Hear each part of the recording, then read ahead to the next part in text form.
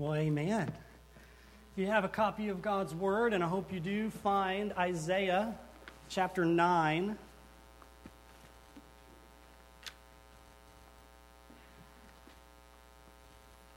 Isaiah chapter 9.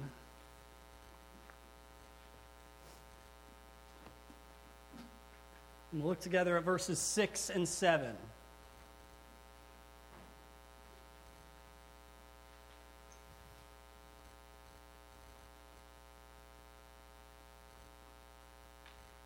The Word of God says, "For to us a child is born, and to us a son is given. And the government shall be upon his shoulder, and his name shall be called Wonderful Counselor, Mighty God, Everlasting Father, Prince of Peace.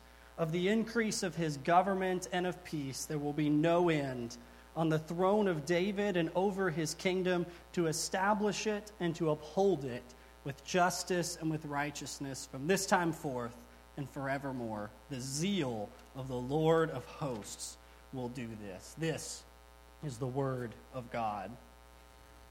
We live in the space between two shaloms, two pieces, P-E-A-C-E, not P-I-C, not P-I-E-C-E.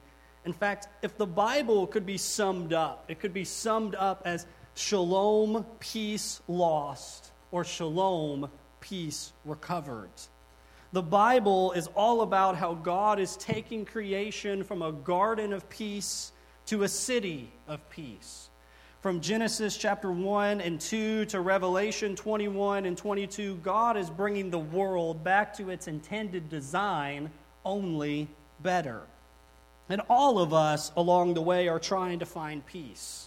As I've grown up and have begun the process of adulting, I see that there's a level of peace that the world can give to you. Retirement, health insurance, a paid-off mortgage. These are things that can give you some level of peace in this life. And while these things are good and good gifts, this isn't the kind of peace that the Bible speaks of. This isn't the kind of peace that marks the bookends of the Bible, because if it was, it would be far too easily lost. Hasn't this year taught us that the economy can sink?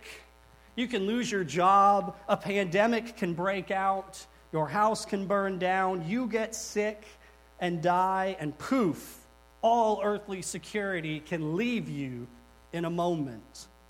But rather, the Bible speaks of and offers a different kind of peace, a transcendent peace. And this morning, I want us to consider what kind of peace this is and where we can find it. Peace that surpasses all understanding and all pandemics and all circumstances. And it is found in the Prince of Peace.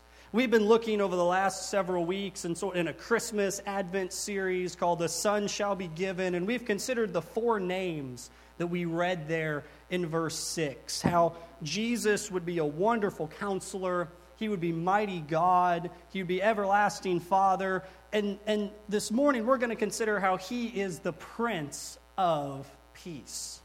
And in this name, I see three realizations that we need to walk into 2021 with, that we need to walk into this new year with. And first, we need to realize that Jesus is the ruler of peace.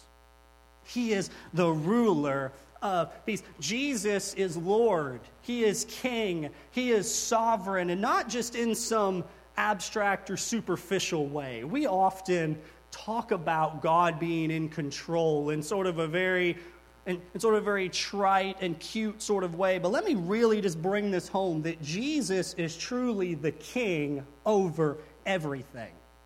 And that he is truly directing everything in the universe toward his purposes and toward the renewal of all things. And one of the ways that God unfolds his plan through the world as you look in the Bible is through a series of covenants, through a series of promises that God gives to a particular people and particular nations. When we dive into the book of Genesis again in the new year, we'll see that God made a covenant to Abraham. He made a covenant with the nation of Israel. And specific to our passage this morning, he made a covenant with David. And here's what he covenanted and promised to do for David. This is in 2 Samuel chapter 7. Here's what he says. When your days are fulfilled and you lie down with your fathers, I will raise up your offspring after you, who shall come from your body, and I will establish his kingdom. And he shall build a house for my name, and I will establish the throne of his kingdom forever. So this promises that David would have this series of sons and lines of kings that would come after him, but the ultimate fulfillment of this promise, of this never-ending kingdom and perfect king to come, would be found in Jesus. In the Prince of Peace, we would find the full and final fulfillment. Look back at Isaiah 9, verse 7. Look at this. Of the increase of his government and of peace, there will be no end on the throne of David and over his kingdom, to establish it and to uphold it with justice and with righteousness from this time forth and forevermore. The zeal of the Lord of hosts will do this. Friends, this is someone who has control over all things. But Jesus' kingship is literally all over the Bible. It's everywhere. Consider, even in the season we celebrated at Christmas, Jesus is declared to be King of the universe. This from Luke chapter 1. And behold, speaking to Mary, you will conceive in your womb and bear a son, and you shall call his name Jesus. And he will be great and will be called the Son of the Most High. And the Lord God will give him the throne of his father David, and he will reign over the house of Jacob forever, and his kingdom, and of his kingdom there will be no end. He is king forever.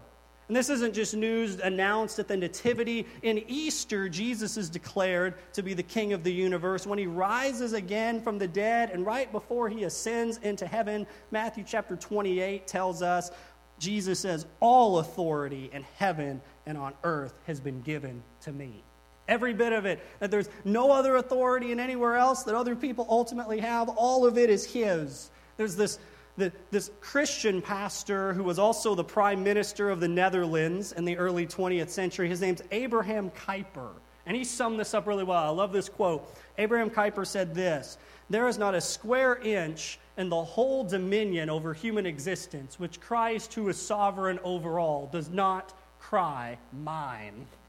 There's not a single thing that isn't ultimately his. Nothing. Not a thing. And friends, let me tell you, COVID-19 hasn't changed any of this. Hasn't taken Jesus off of his throne. And many of us have experienced so much anxiety, whether it's with the pandemic, or we've spent so much time in anxiety and concern over who was going to govern the United States. Whereas, let me tell you, the Bible's headline to the world is that the one on the white throne makes the one in the White House look like a measly little ant. That he's the one, and friends, let me tell you something. He is not going anywhere. Presidents are going to come and go. Some of them get 4 years. Maximum, they're going to get 8 years. There's going to be senators and congressmen, though it may seem like they will stay forever. Friends, they will eventually die and no longer be in office. And I just have a heart when I think about these people, because to whom much is given, much will be required. And it's a call to pray for them. But let me tell you something. Jesus ain't up for election. He's not going to be vacated of his seat, and he's not going to retire. The Prince of Peace is the king of a government that's going to go on and on and on and on and never go anywhere. Isaiah 9, 6 and 7 reminds us that we have a king who isn't shaken, the ruler of peace. But second, we need to consider not just the ruler of peace, but also the reality of peace. The reality of peace. It's super important to think about what exactly is he talking about when he talks about peace here. What exactly is shalom? And friends, there are really there are a few elements to this. First, you'll see in your notes, God's peace is vertical. God's peace is vertical. Peace between God and man. That may sound abstract, but friends, it is nonetheless real. Have you ever considered the truly stunning statement that the Bible says that we can be at peace with God? We can be at right relationship with the Creator of all things, that the one who rules over creation can actually smile upon you and not be angry with you. Though from our birth we have sought to live our own way, to throw off God's commands, and to make ourselves supreme, we're so prone to take credit for everything we have when we had very little to do with it. And in the midst of that attitude, God has made a way to reconcile us to Him. And it isn't simply automatic. It doesn't just happen because God is far too good and holy and we're far too sinful and rebellious. And let me tell you something else. The gulf between us cannot be reconciled through good works or through your church attendance, through your giving, or through anything we can offer. The only thing that could bridge the gap between a holy God and sinful man was the cross of Jesus Christ. Jesus has come not simply to be our king, but to be our sacrifice. He came and He lived a fully human, sinless life. He was persecuted and murdered by those He came to save. And on the cross, they hung Him. And there He took upon Himself the punishment we deserve for the sins we committed. And He was buried. And in that moment, it appeared that all hope was lost. But on the third day, He rose again from the dead, and He forever defeated sin and death. And to announce without question or argument, He is king over all things. And we should consider for the moment just the lengths that God went to reconcile mankind to Himself. The cross makes two statements. It makes a statement of how evil sin is. Look what it took to deal with sin. But it also declares for us the love of God. Look what He was willing to do to reconcile us to God and to bring us to peace with Him. And through turning from sin and trusting by faith in the cross and the empty tomb, we're reconciled to God. Look at this verse, Romans 5:1. Look at this. This is incredible. Therefore, since we have been justified, that word just means reconciled in right relationship with God, by faith, we have peace with God through our Lord Jesus Christ. By grace alone, through faith alone, in Christ alone, we have this incredible reality that we can be at peace with God. We can be justified, reconciled, made just, and set right, our debt fully paid before God, and we're no longer simply enemies reconciled. We're enemies that have been adopted, and friends, you get a seat at God's family table.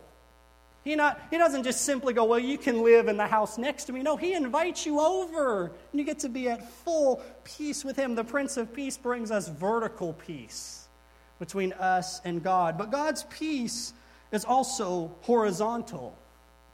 God's peace, friends, is horizontal. It impacts how we live together.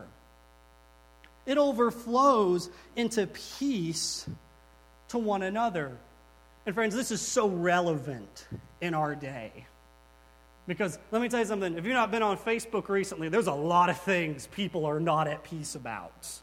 There's a lot of things people are upset with one another about. There are all sorts of things people raging about politics. There's all this hostility along racial and ethnic lines. But I want to remind us that the Bible is not silent about any of these issues. And that God's Word is so relevant for us because the gospel offers a solution that the world could never offer. True peace between mankind. Consider one verse, Ephesians chapter 2, verses 14 to 16. Look at this. Speaking of Jesus, for He Himself is our peace, who has made both one and has broken down in His flesh the dividing wall of hostility, by abolishing the laws of commandments expressed in ordinances, that He might create in Himself one new man in place of two, so making peace, and might reconcile us both to God in one body through the cross, thereby killing the hostility. Here He's speaking about all of the barriers whether it was racial or religious or social, the hostility that was dividing the Jews and Gentiles in the first century. And he says that Jesus, by his coming, he has killed all of that, and reconciliation has won. That we no longer have these people over here and these people over here, but we are one new man. One body, one family, yes, full of diversity, full of different experiences that need to be discussed and heard, but we are truly one family in Jesus. Friends, the gospel is key to bringing about peace in our social hostility, because it's only by the gospel that all people from various bloodlines can be united in one bloodline, the blood of Jesus. All the dividing walls torn down, all division ultimately united. The gospel brings about horizontal peace, peace between you and me, between us and one another. If you need a perfect example, just consider the early church. The early apostles and disciples in the Gospels, we see that they came from all sorts of different backgrounds. There was a guy named Matthew. He wrote one of the Gospels. He was a tax collector, and Simon was a zealot. Simon's zealot party was working against the government, while Matthew's tax collecting party worked for the government. Do you not think they had some differing political views and might have cast a ballot a little differently in their day? And yet, they were united together. Paul was a Pharisee and had murdered Stephen in the book of Acts, and yet he was sitting next to and writing books of the New Testament and was sitting next to people in worship. So many of us are so unwilling to let go of the wrong people have done to us. Consider them. And there were so many women and people of other racial lines that were disciples of Jesus. What could have brought all of these folks together? It wasn't their race, because they had all of these different races and experiences and backgrounds. It certainly wasn't politics. It wasn't even their culture. Many of them had different languages and different experiences. The only foundation for unity was the divider collapsing, hostility killing, one new man creating cross and empty tomb of Jesus. The Prince of Peace brought the true reality of peace, both vertically and horizontally. But third, God's peace is also global. It's global. Vertically, we are brought to peace with God on the basis of the blood of Jesus alone. Horizontal peace is rooted in that unity that Jesus purchased. But finally, we're promised a global peace. Did you notice that his government would be an ever-increasing government? Look back at verse 7, Isaiah 9, verse 7 again. Look at this. Of the increase of his government and of peace, there will be no end. Meaning, hear me, we have yet to fully experience this kingdom and therefore the fullness of the peace that it brings.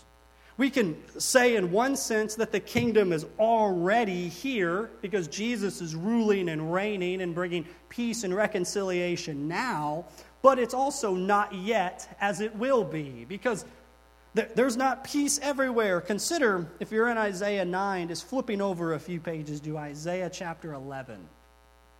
Isaiah chapter 11, we see an incredible global vision of peace.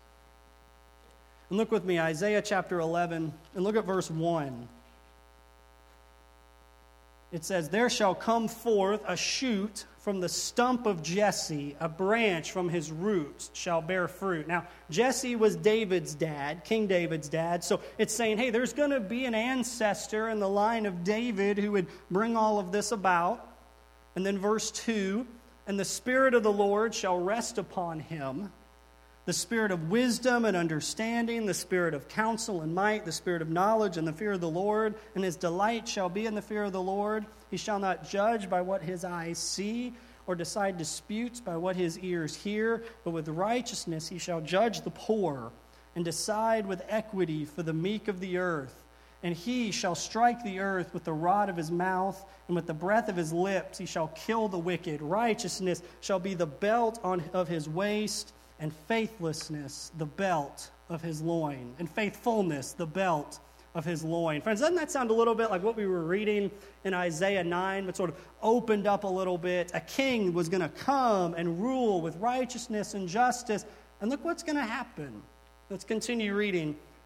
The wolf shall dwell with the lamb, and the leopard shall lie down with the young goat. Now, hear me. The wolf and the lamb dwell together now, right? But one's on the menu.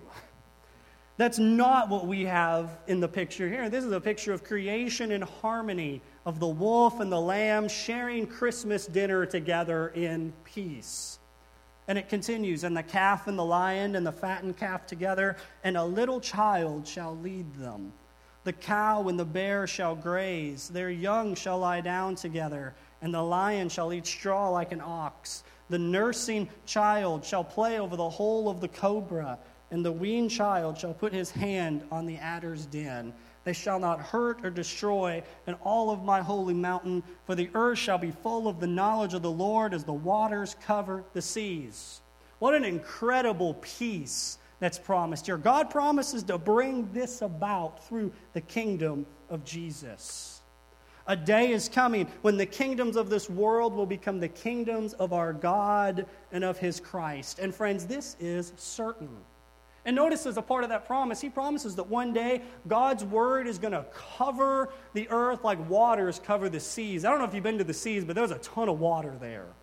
In fact, you'd almost say it's everywhere. There's a day coming when his word will be everywhere, his peace will be brought, and creation will be recreated.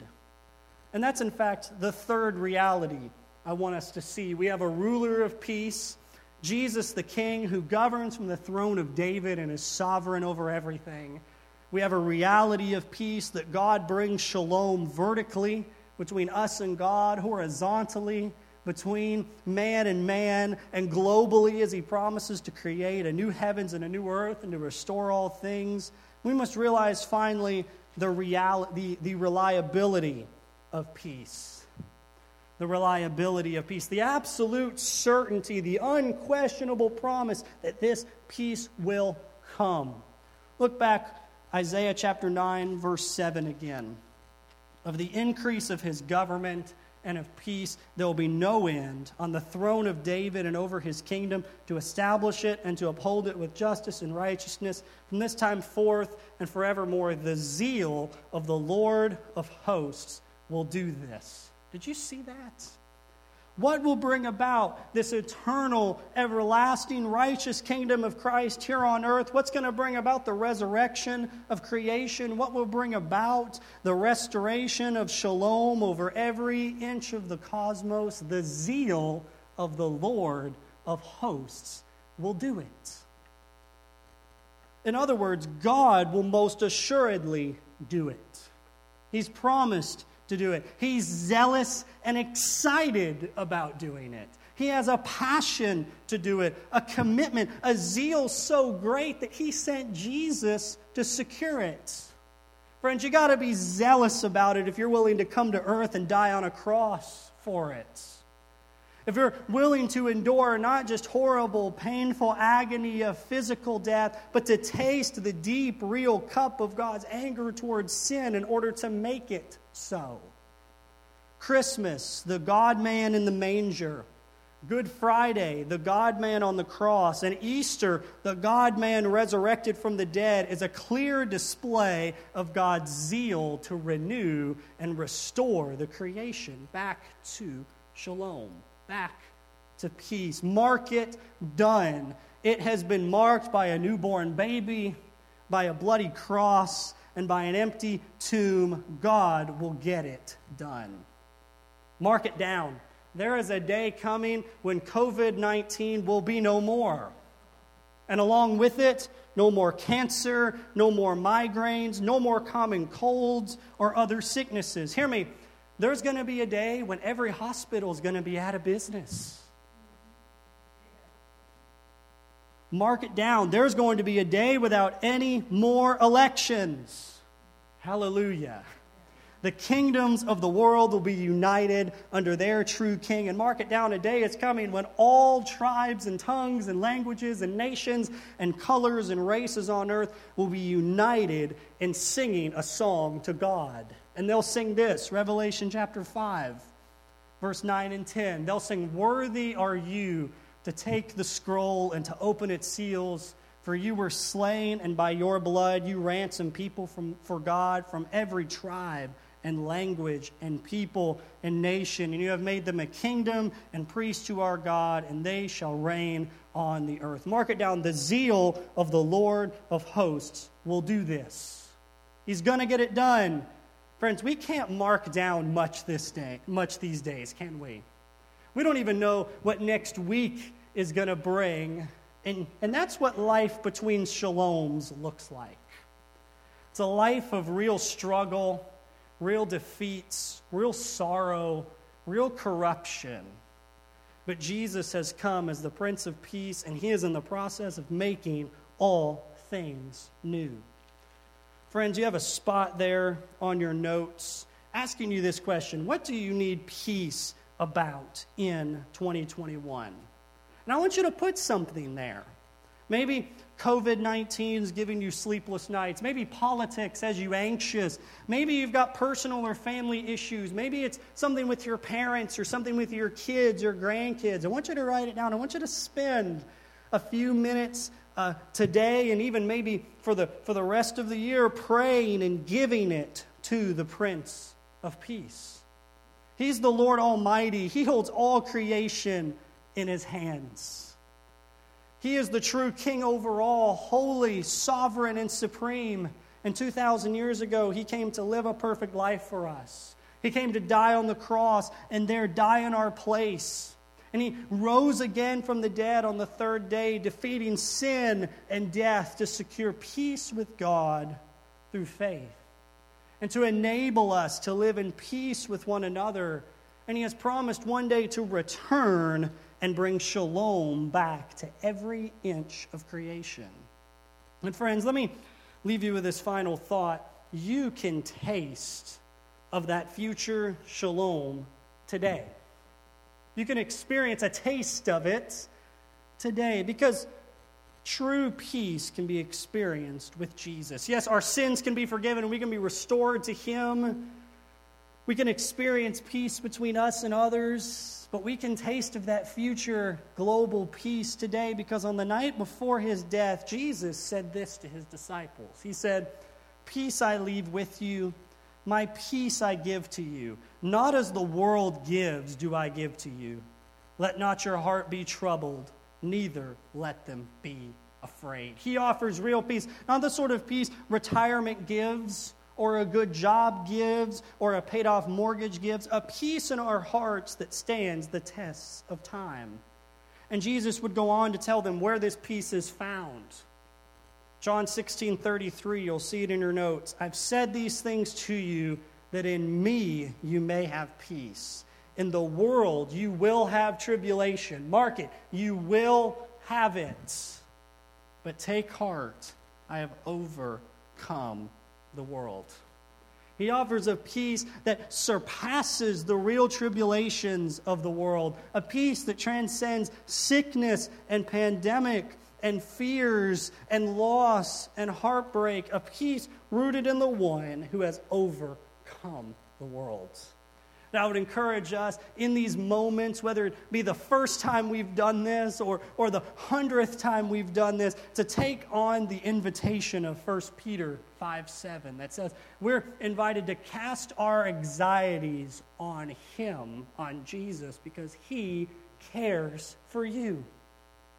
Whether it be besetting sins in your life, you can turn from those and lay those before him and find forgiveness and life. Whether it be a family situation or some sort of hostility between you and another, lay it down, forgive them, and let the blood of Christ reunite you and your brother. Whether it be concerns about the world, know that one day a global peace is coming, and whatever you need peace about in 2021, lay it before him and let his word reach to you and serve you and speak to you in this time. Turn today and find peace in the Prince of Peace. Let's pray together. Father God, we are a people in need of peace. Whoever we are, wherever we are a people in need of peace. So I ask in these next moments, people have marked down on their pages all sorts of things that they're in need of peace. If I pray in these moments, you would meet them by your Spirit through your word and give them a peace that surpasses all understanding. Bring them to peace with you through repentance and faith in what you have done in Jesus' perfect life, his death, his burial, and his resurrection. Restore fallen brothers and sisters and families together through repentance and forgiveness. And maybe look toward the day that you promise you are zealous to bring about the full restoration, the radical resurrection of everything in the cosmos. Lord, we await that day, and we pray, as you called us to pray, come, Lord Jesus, come. We pray that you would make every inch of earth as it is in heaven. Lord, work in your people's hearts in these next moments. And we ask and we pray all these things in Jesus' name. Amen.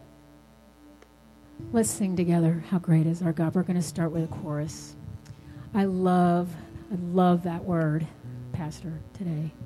Just casting our cares and just knowing that Jesus meets us where we are, that he is King, he is sovereign, he is Yahweh Sabaoth, host of heavens. How great is our God. Sing with me, how great is our God, and all will see how great is our God. How great is our God. Sing with me, how great is our God, and all will see how great is our God. Name above. You are name above all names. You are worthy of all praise. And my heart will sing, how great is our God. Sing that again, name above. You are name above all names. You are worthy of all praise. And my heart will sing, how great is our God.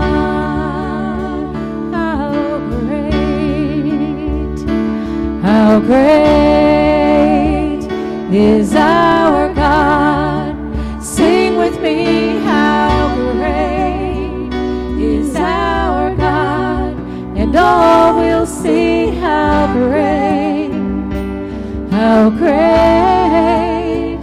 is our God. One more time, how great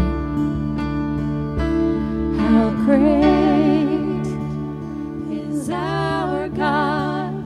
Sing with me, how great is our God, and all will see how great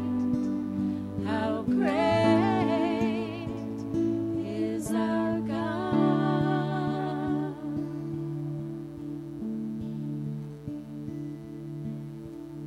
We close with a benediction, with a promise from God's word, as we head not only out into the world, but into a new year this week. This from 2 Thessalonians chapter 3. Now may the Lord of peace himself give you peace at all times in every way. The Lord be with you all. Amen.